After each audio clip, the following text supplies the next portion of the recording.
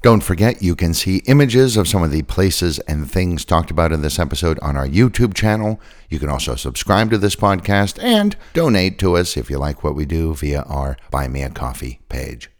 Prague was just named the most beautiful city in the world by Time Out magazine, and we make it high up on lots of other lists as well. Let's just face it, Prague is super, and this episode will look at some superlatives in this superb city in the center of Europe. This time round, we're going to look at some of the longest things in town and the shortest, and some of the history of those things as well. Call it the long and short of Prague.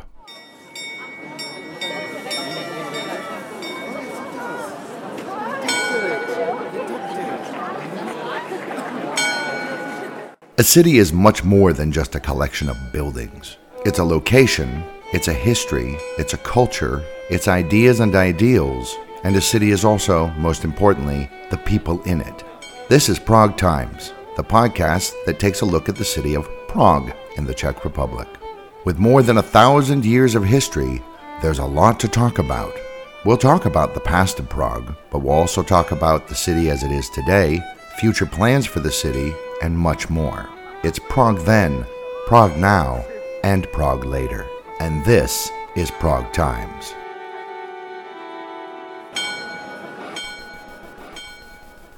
As mentioned before, Time Out recently said Prague is the most beautiful city in the world. They also gave us second best for relaxation and number 7 for best cities in the world overall. Money.co.uk named Prague the second best city for beer drinkers. Number 1 this year was Asheville, North Carolina, because they have more breweries. ABCFlora.com ranks us at number 1 for which cities have the best parks, and the European Forest Institute named Prague Forest City of the Year for 2021, though that was partly because the annual conference is happening here right now.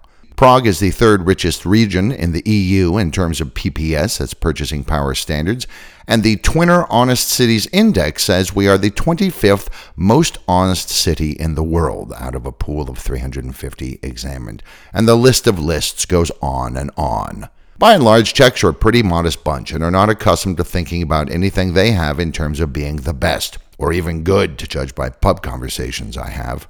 For example, many of the locals express disbelief when told that Prague Castle is the largest ancient castle complex in the world. It's even in the Guinness Book of World Records.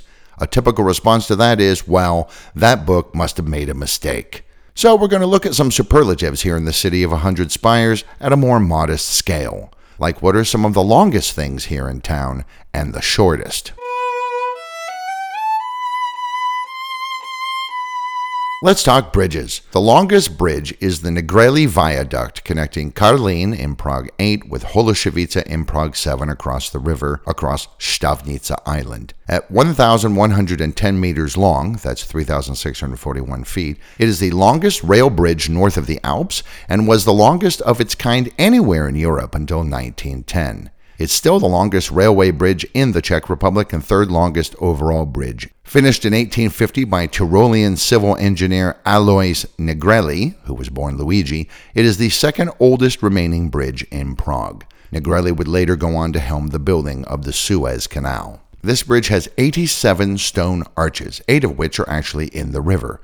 The whole thing is made of granite from the old Schwarzenberg quarry, 85 kilometers southwest of Prague, which was flooded and turned into the Orlík Reservoir, the largest hydroelectric dam in the country. And the Žďákov Bridge, which crosses it, was the longest arch bridge in the country and the longest supported arch bridge in the world back in 1967 when it was built, and is today still the 37th longest span in the world. Over 300 men from many different countries helped build the viaduct here in Prague, and its construction was the first time steam lifting machines were used on a large-scale project.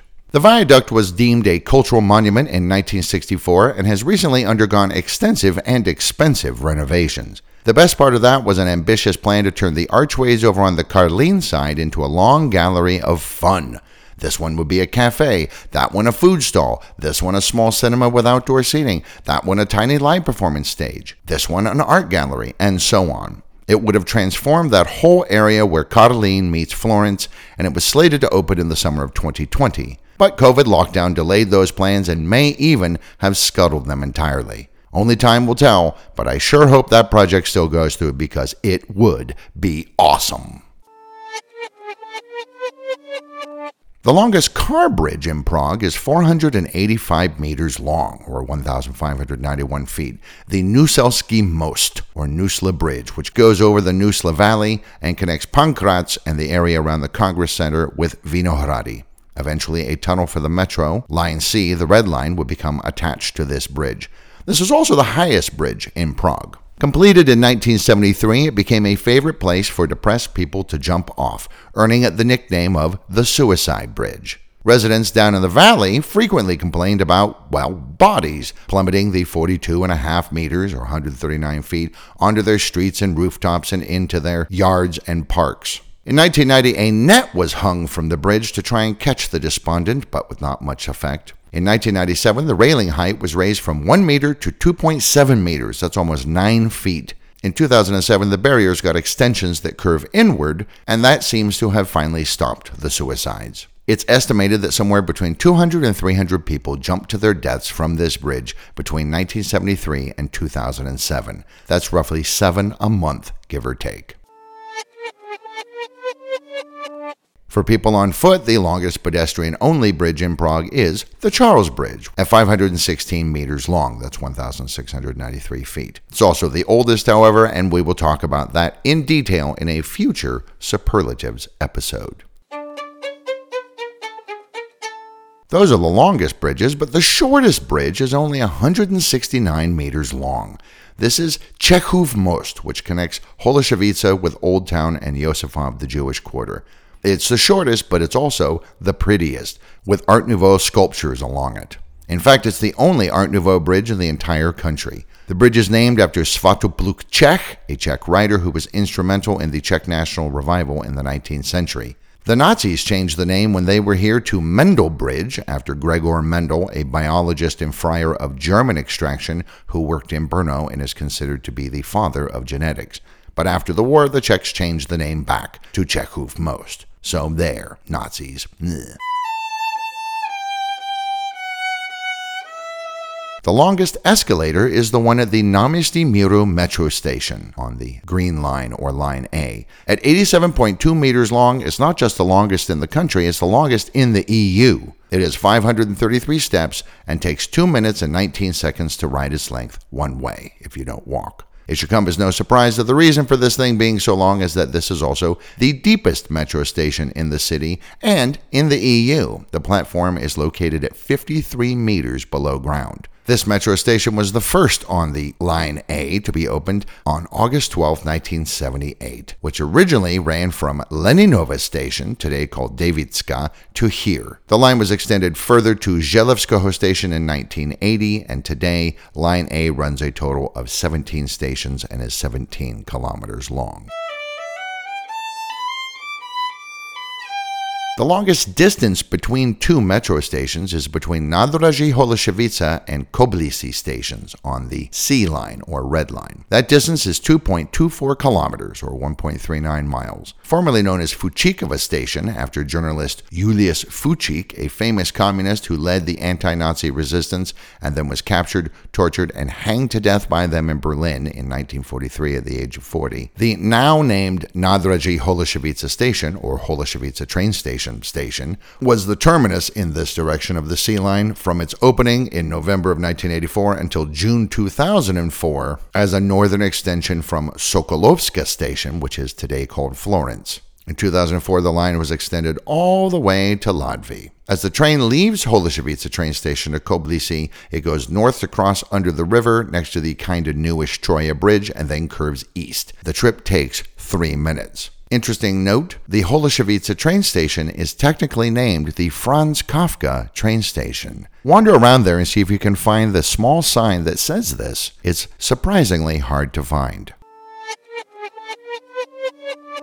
The longest distance between two tram stops is on the 22 line, which is also one of the longest, if not the longest, tram route in Prague. Between the stop for the Malostranska metro station and the Královský Letohrádek stop, which includes the snaking curves of Chotovka, passing the Deer Moat and going around Chotkovy Sady, and then running along the backside of Prague Castle.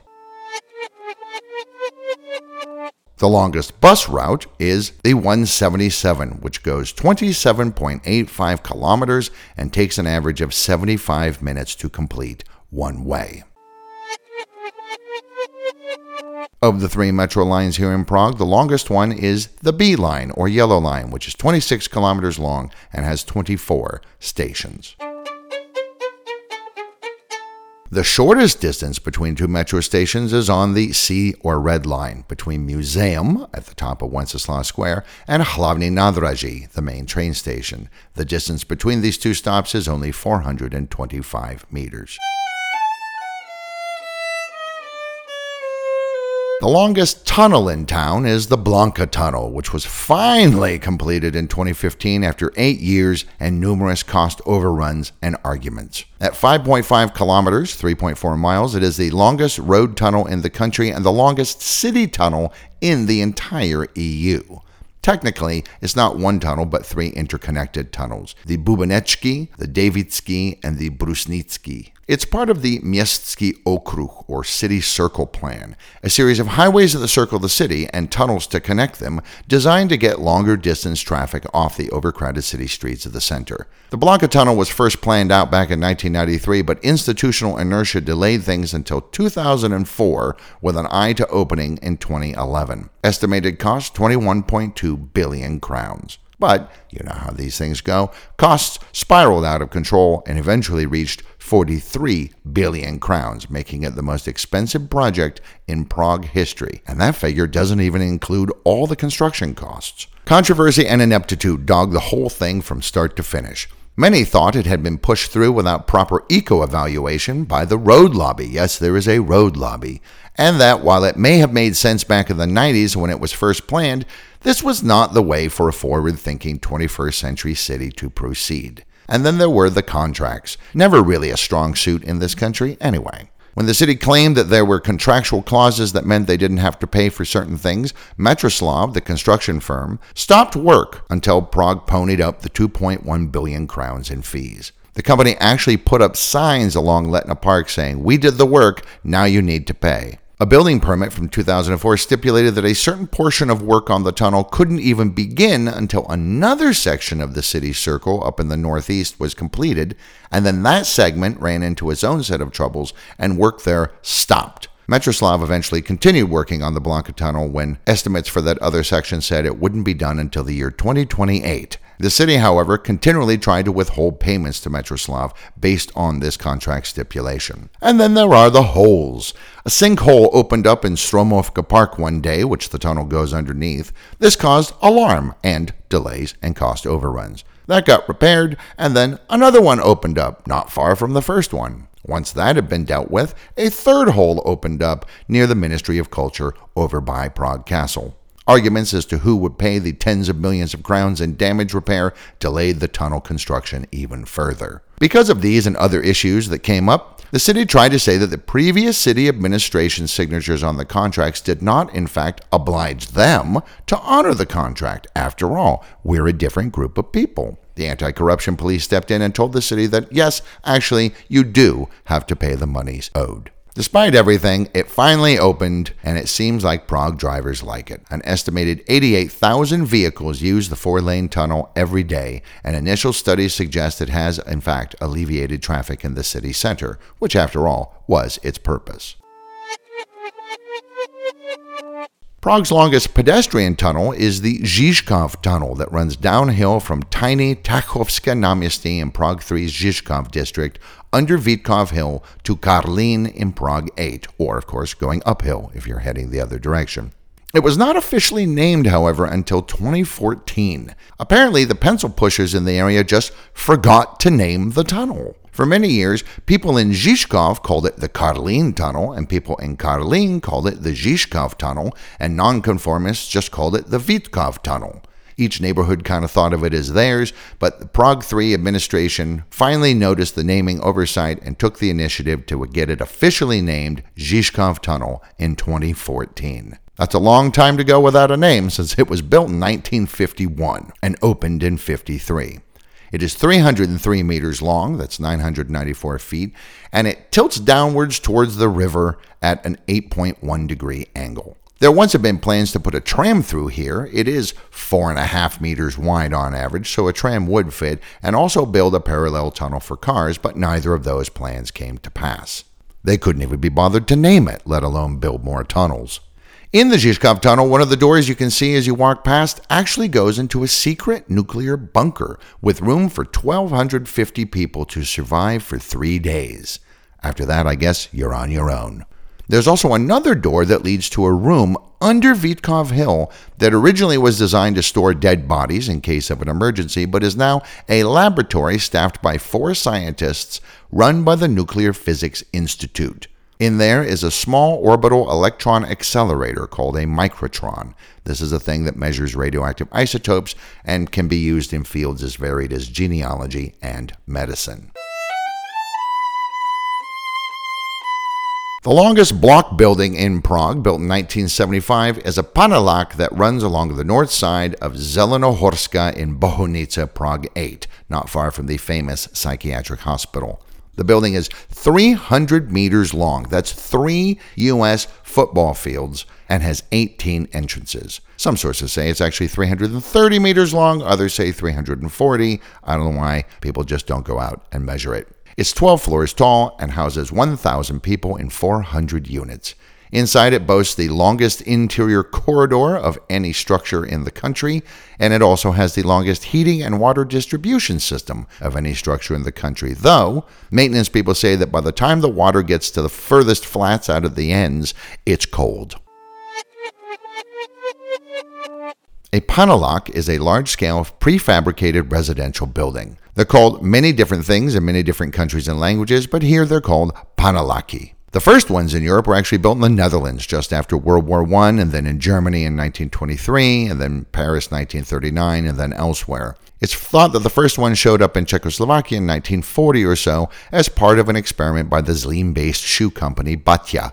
Most of that city was being constructed according to modern urban planning ideas to support their massive shoe factory, and today remains a treasure trove of functionalist architecture. This was mentioned in a previous episode about UNESCO sites. Early Paneláky were really cheap and fast to put up, with walls often made of hardwood covered in either a thin rock like slate or even sometimes just cardboard. After World War II, the communists took quite a shine to these structures. After all, everybody was guaranteed housing under their system. The first Panelák started going up in Prague in 1952. The first housing estate in the city, that's what the British call them, this is a large area made entirely of these panel houses, in Czech called a sídliště, went up at Zelená líška, or the Green Fox, in Pankráč. The name for the area comes from an old 18th century coaching inn, which later got incorporated into an industrial building that became the Java motorcycle factory. There had already been some functionalist housing built in the area, so Paneláks just seemed like a natural fit. That earlier housing from the 1930s ended up becoming a machine laundry and then a morgue for those who died during the Prague uprising against the occupying Nazis near the end of World War II, and sadly was then torn down in 2006. The oldest still surviving Panelák is also from the 50s, but in Petříny. Paneláky went up all over the country. After the Velvet Revolution, Václav Havel called them undignified rabbit pens, slated for liquidation. But with so many people living in them, today it's estimated as many as a third of all Czechs live in Paneláky, and about half of all apartments are in these buildings, and in Prague it's thought about 20% of residents live in them. It's just not feasible to tear them down. Where would people go? So the sídliště have been getting facelifts, with more modern amenities inside and nice colors and patterns on the outside. The new metropolitan plan for Prague focuses a lot of attention to these areas, which are often sort of around the outskirts of the city. There are big ideas refurbishing these areas, adding more leisure spaces, common use spaces, daycares, schools, and even offices. The idea seems to be to make each sídliště a sort of mini city unto itself. So many people live in them, there's really no stigma attached to being in a Panelák. Flats here remain an affordable option for middle-class people, and even former Prime Minister Jan Fischer lives in one. No, they're not pretty, but they are interesting, and they do sometimes help create a sense of enforced community. Film director Vera Chytilova made the rather famous Panel Story in 1979, and the innovative Czech movie Kino Automat, also called Člověk a jeho dům, or Man in His Home, which premiered at the 1967 World Expo in Montreal, and which is considered to be the first interactive movie ever, is also set mainly in a panelák. It was interactive because at certain points in the movie, the audience was given a choice for things to go one way or another, and they would vote using devices that they had at their seats. Back in the late noughties, the Oxford English Dictionary was looking for a word to describe these specifically former communist-era blocks of flats and housing estates in Europe, and they finally settled on the Czech word panelák. So the Czech word panelák is now officially part of the English language. The longest square is, no surprise, Wenceslas Square. At 750 meters, it's the longest square in the country, though it's only 60 meters wide. That's 2,460 by 196 feet. It is not the biggest, however, by area. That is Karlovo Náměstí, which we will talk about in a future Superlatives episode. Designed by Holy Roman Emperor and King of Bohemia Charles IV, as was all of Nové Město or Newtown, it originally was the horse market for Prague. In fact, up at the top of the square, where the neoclassical National Museum now sits, there used to be a large gate known as the Horse Gate.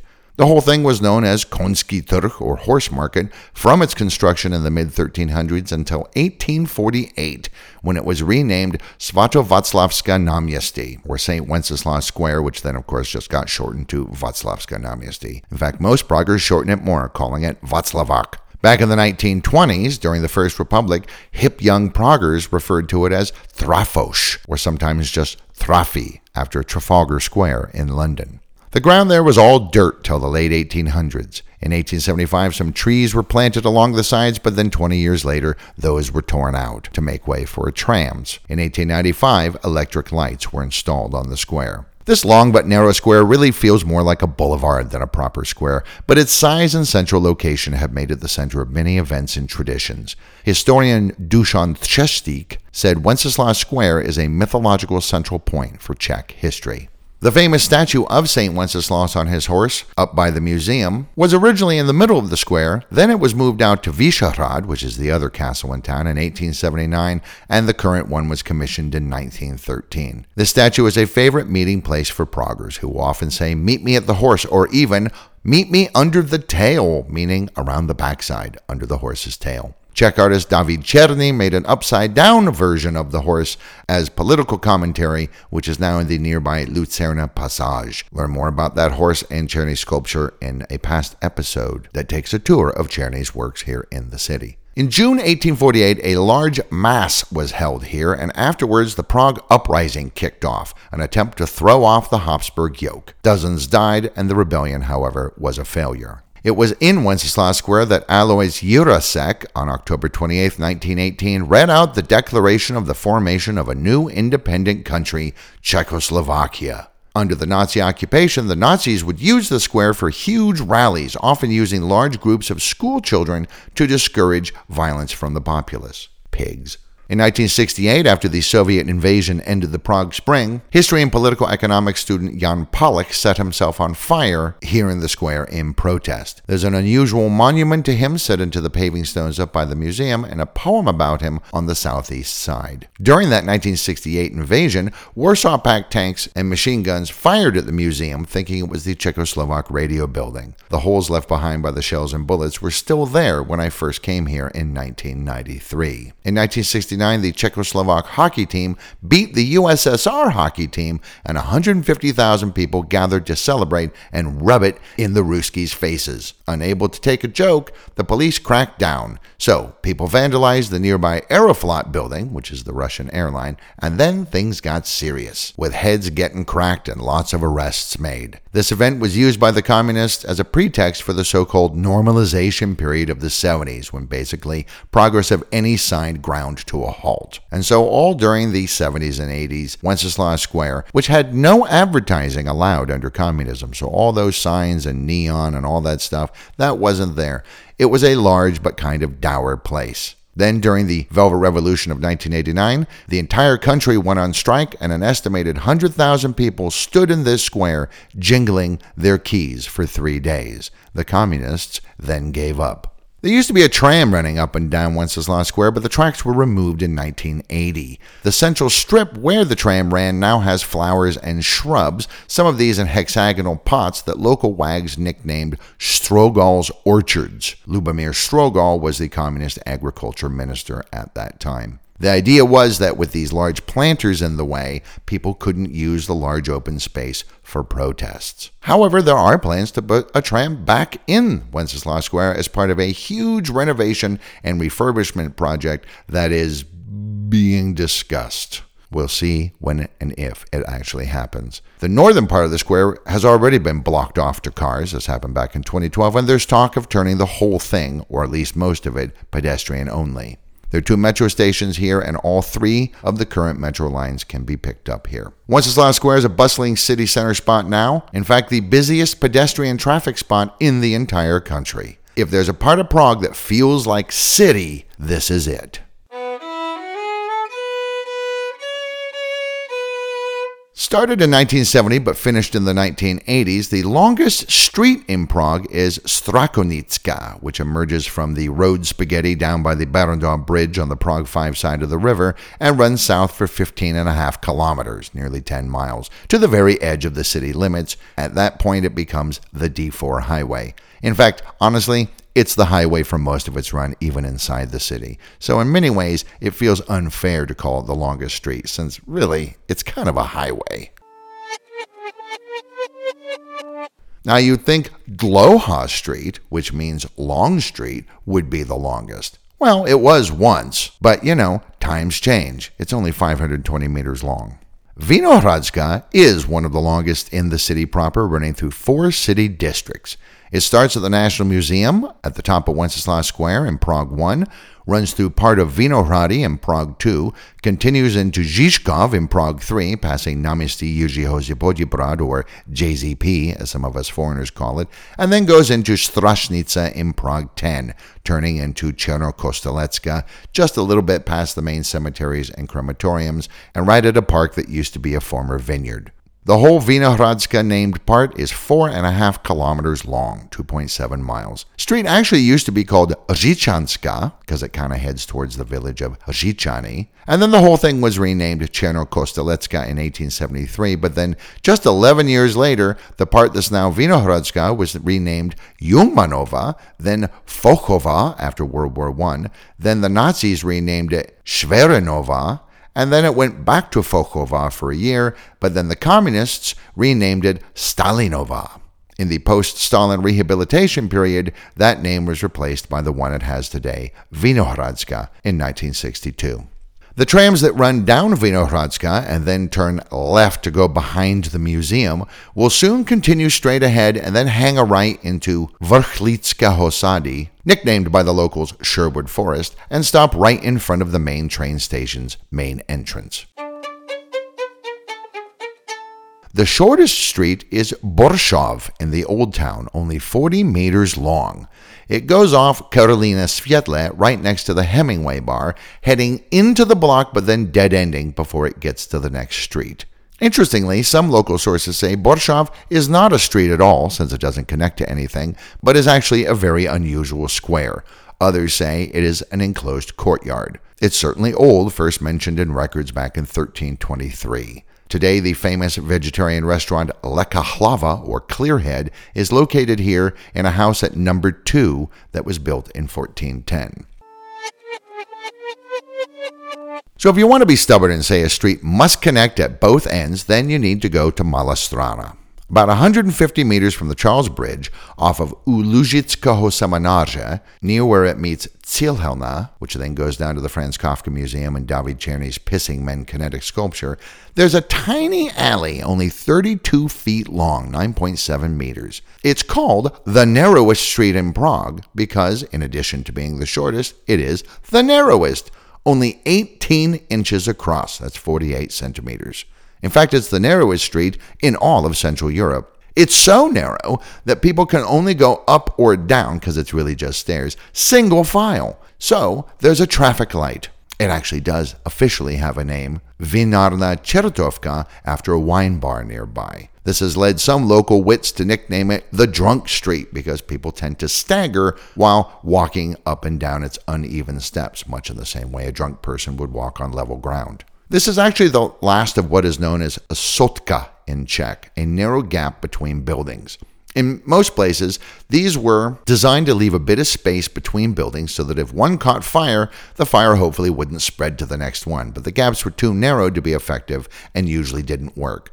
However, this sotka was part of a plan of intentionally placed ones here in Malá as fire alleys, passageways that led down to the river so people could fetch water if, in fact, a fire broke out. These were constructed after a series of terrible fires destroyed much of the area, notably the one in 1541, which killed 50 people and pretty much wiped out Malá. The whole district was then rebuilt in the Renaissance style that is so prevalent today. Well, the fire alleys certainly did their job because ever since then, there have been no more fires. And most of these narrow passages were filled in, except for this one, which runs down to the mouth of Chertovka, or the Devil's Canal, which separates Kampa Island from the main shore. Down there at the riverside, there's the Chertovka restaurant. Legend has it that a washerwoman once lived in this building who was famous for having a very volatile temper, yelling at people all day long for the smallest infractions. Locals nicknamed her Chertovka, or Devil Woman, and she was proud to bear the name. The house she lived in would eventually be renamed at the Seven Devils, and the canal named after her, Chertovka. The owner of the restaurant there, who does not like people popping down to see the view and take pictures without buying something, likes to tell the story of a fat lady, a German tourist who got stuck in the narrow passageway for 2 hours as she was toddling down to go have lunch at the restaurant, until one local had the thought to grease her with butter to free her. They told her, though, "Don't eat it." It worked, and she stomped off in a huff. This story, which he has personally told me twice, is almost certainly not true, but reinforces two major stereotypes. Germans are big fat dum-dums, and Czechs are very clever. Again, though, it's not really a street since it dead ends into where the river and the canal meet, and the end is blocked off by a restaurant. So, let's go 250 meters south to Kampa Island, where we will find Jiřího Červeného. It is only 27 meters long, but it is in fact a street with ingress and egress at both sides. Named after former lawyer turned writer, composer, and cabaret artist Jiří Červený, or George Red, who founded the famous Červená Sedma, or Red 7 Cabaret, in 1909 on Hybernska Street off of Náměstí Republiky, where the Central Hotel now is. This narrow alley, it's narrow but two people could pass, runs from Na Kampia, which means on Kampa, which is sort of the main drag on the island, to Hroznova, or Grape Street. Hroznova used to be the main drag and in fact was called Na Kampia until it was renamed in 1870 after a famous house here, U Zlatého Hroznu, or at the Golden Grapes, a Renaissance house that had Baroque extensions added in 1853. Jiří Červený once wrote a song called My Street, in which he specifically asks that this short, unnamed alley one day be named after him. He said it was short and unadorned, like his pension. His daughter, famous opera singer Sonia Červená, who is still alive at 95 years of age and yes, still performs, managed to finally convince the city to rename it after her father in 2001. So even though it's little more than an alley, you could argue that this is the shortest street in Prague. And now a section from the Czech national anthem. You'll find out why in a few moments.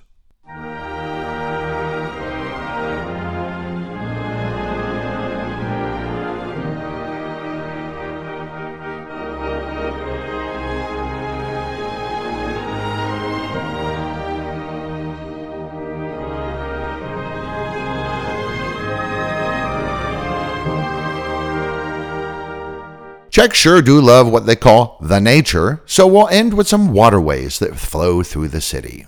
We all know about the river, the Vltava, or Moldau in German, which is the longest in the Czech Republic, 430 kilometers inside the country, though the Laba, or Elba, is overall a longer river flowing into Germany.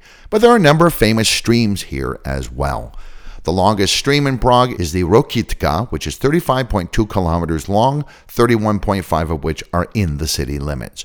It originates at a spring in the village of Tachovec, about 16 kilometers southeast of Prague, and flows northwest into the city through the Rokytka Natural Preserve out in Prague 22 to the east, meanders into the Dolny Pochernica Chateau Park, creating a number of ponds along the way. It forms the Kiski Pond in Prague 14/9, turns west, cuts north, forming another pond, Hořejší Pond, flows west again past the Sparta Rugby Club in the lovely Povedňák Park, which has a very nice lookout deck and a restaurant, and then finally joins up with the Vltava at Tomeriovo Sady, a park in Líben in Prague 8.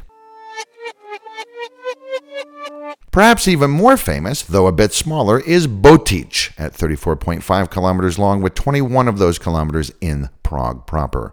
It is the water effervescent through the meadows mentioned in the Czech national anthem, specifically referring to the part where it flows in the Nusla Valley under the old Suicide Bridge. It's also included in many, many other songs.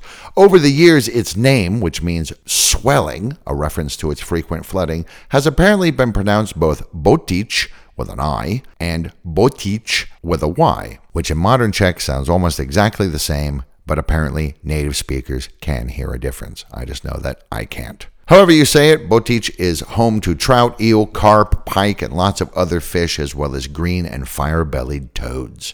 Its source is near the village of Čenětice in the northern bit of the Ujezdec forest, though its spring was actually moved in the 1950s to a different part of the forest. It flows north through the lovely Průhonice Park area mentioned in a previous episode, into the nature park Botič Milichov, through the park at Hostivař, up into Vršovice in Prague 10, going right past Havlíčkovy Sady, into Park Folimanka in Prague 2's Vinohrady, under the Nusla Bridge, the Suicide Bridge, and then empties into the Vltava right at Naplavka by the Iron Rail Bridge not far from Vyšehrad.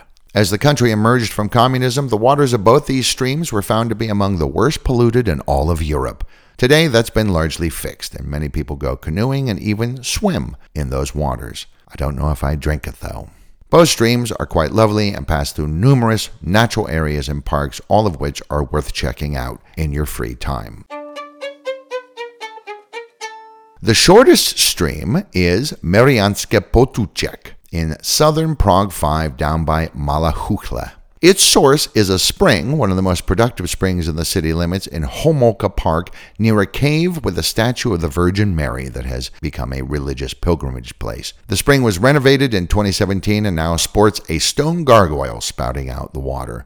The stream flows down the hill through the park, past an old sugar factory, which was a converted mill. Then there's a teeny tiny waterfall before it goes underground for 30 feet, about 9 meters, re-emerging and going past the tiny late Baroque Church of the Nativity of the Virgin Mary, built on the ruins of an old Romanesque or early Gothic church from the 12th century, which is today used by Greek-speaking Prague residents in the area who are members of the Czech Orthodox Church. Yes, there is such a thing.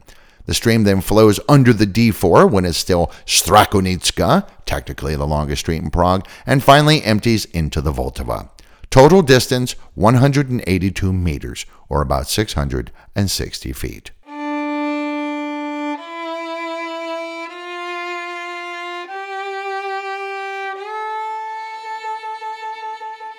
So there you have it, the long and the short of Prague. In future episodes, we'll look at other Prague superlatives like the biggest and the smallest things to see in town and more. In the meantime, go check out some of the places mentioned in this episode. Rediscover some of your city. Thank you for listening to this episode of Prague Times. If you liked this episode, be sure to like it or share it and tell your friends. Check us out on all of our social media platforms for extra goodies as well. Until next time, this has been Prague Times.